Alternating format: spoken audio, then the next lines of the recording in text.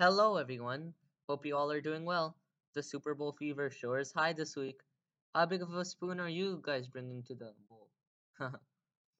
Simultaneously, this week is also a major week for course selections.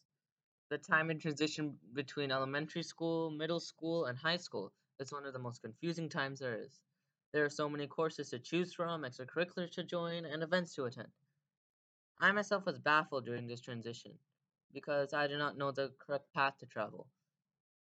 My younger brother and his friends are currently transitioning from elementary school to middle school, and I help clear up any doubts, questions they had, and explain course material and what to do before all of that. And I then realized that I can help many more people who are as confused as them.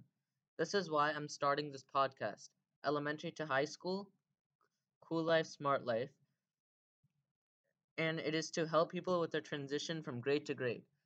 And also, with time, I will talk about other topics related to middle school and high school, such as social and academic problems that students face. So, stay tuned.